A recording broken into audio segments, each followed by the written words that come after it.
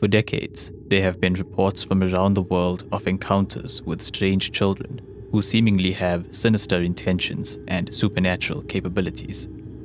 Although many of these incidents happen in different places and times, they share certain similarities. In most cases, the children are encountered in pairs, unaccompanied by any adults. They approach an adult, usually someone that's alone, and try to enter that person's personal space. This is usually a house or a car. When they arrive at a house, they will usually claim to be in need of some sort of assistance and request to be let into the house. When they approach someone in a vehicle, the children will request a ride to some other location for various reasons. At some point in the interaction, the children will look up and the person will realize that their eyes are completely black. At the same time, the person will experience an inexplicable feeling of dread, as though they're in some kind of physical danger. Those who emerge from these encounters are convinced that these black-eyed children were a grave threat. Today, we'll look at two such incidents.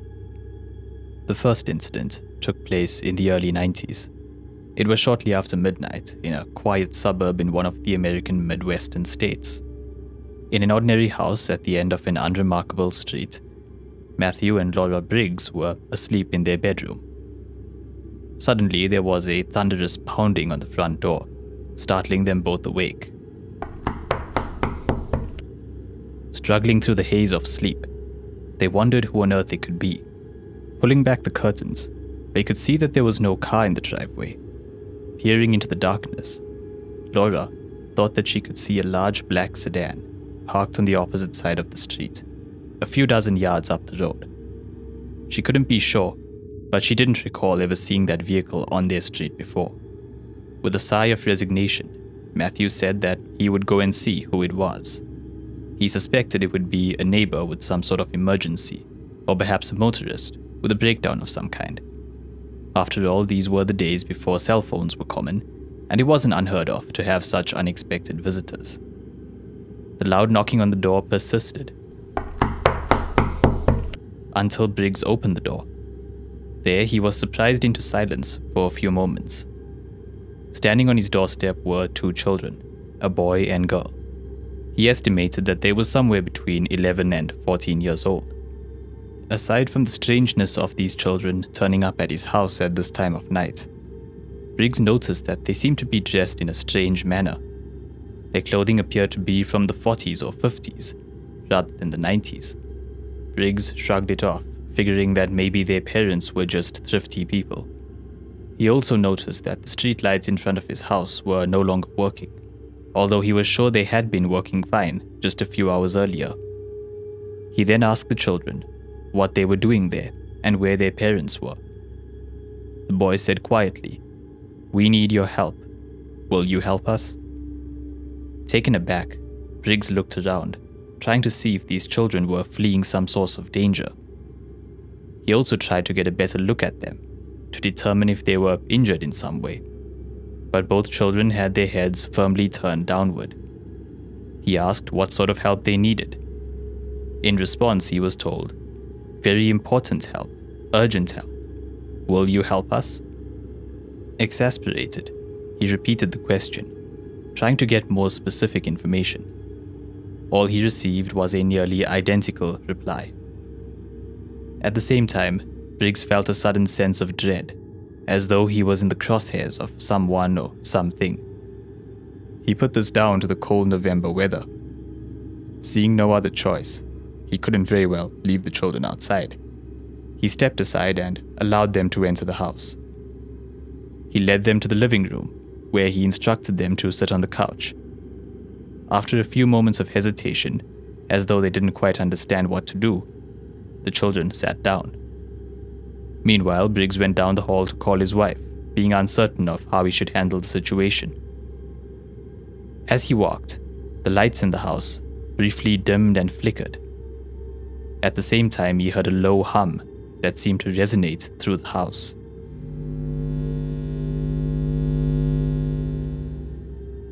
When the couple returned to the living room, both children were once again standing up, poker straight, completely still, and completely silent. Laura, a more cynical person than her husband, was immediately wary of the situation. She, too, suddenly felt the immense sense of dread, and she immediately associated it with the two silent children standing in her house. She decided to call the police to tend to the children and possibly track down their parents. To her horror, she found that the phone line was dead. She tried redialing several times only to slam the phone down in frustration. The loud sound of the receiver hitting the cradle made the children look up for a moment. It was then that both Laura and Matthew noticed that the children's eyes were completely black. There was no sign of an iris or a pupil, just absolute inky blackness filling up their entire eye sockets.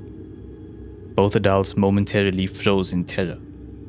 Then Matthew started to hear a ringing in his head.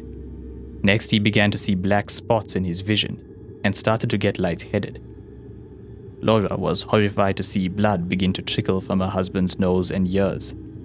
She yanked on his arm and they staggered down the hall to their bedroom. They managed to slam the door shut and lock it, but they weren't certain if that would protect them against the beings in their living room. Several panicked minutes passed and Matthew lay dazed on the floor, dabbing at the blood. Laura pressed her ear to the door, hoping to get some clue as to what the children were doing. She considered opening one of the windows and running down the street to get help. No sooner had the thought crossed her mind did she hear the sound of the front door swinging shut. A distinctive creak, followed by a metallic click. And after that, a dim yellow glow through the curtain indicated that the streetlight was now working again. Laura carefully unlocked the bedroom door and peered down the hall. The living room appeared to be empty. Further investigation revealed that the children were nowhere to be found. The sense of imminent dread had lifted, and when she picked up the telephone, she was greeted by its regular tone. Understandably, the couple had sought medical attention. To their disbelief, they were told that Matthew was displaying symptoms of radiation poisoning. Sure enough, a dosimeter revealed that he was more than twice as radioactive than was normal. An examination of the house and the entire street failed to find any significant source of radiation. Had these bizarre symptoms somehow been caused by the mysterious children? The other incident took place more than 20 years prior, in the late 1960s. A man in his late 20s had been out with his friends and was on his way home at around 11 p.m. To his surprise, the road leading to his house was enveloped by rolling fog. He had lived in the area all his life, but he had never seen fog there before. The dim headlights of his Ford Coupe were of little use in such conditions, and he pulled into an empty parking lot, figuring he would wait a few minutes to see if the strange weather cleared up. He turned off the engine and settled in to wait. He was lost in his own thoughts until a sound got his attention. It was a persistent tapping, like a person tapping their finger on a pane of glass.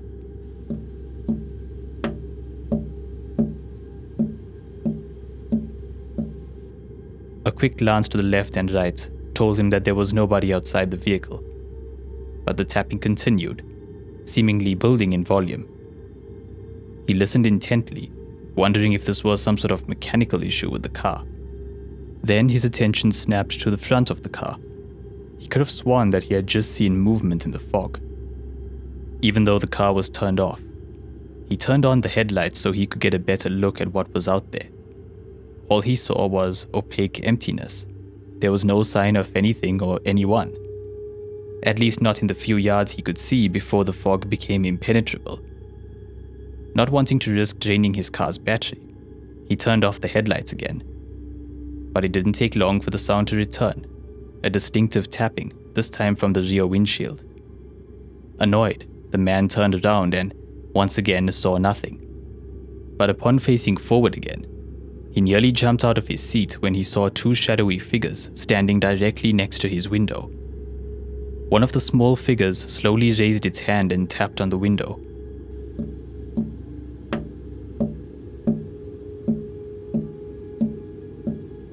The man realized that these were children and decided to roll down his window. The air outside was incredibly cold, colder than he'd ever felt in this place before. Shocked at the icy weather, he elected to only roll his window down a few inches instead of all the way.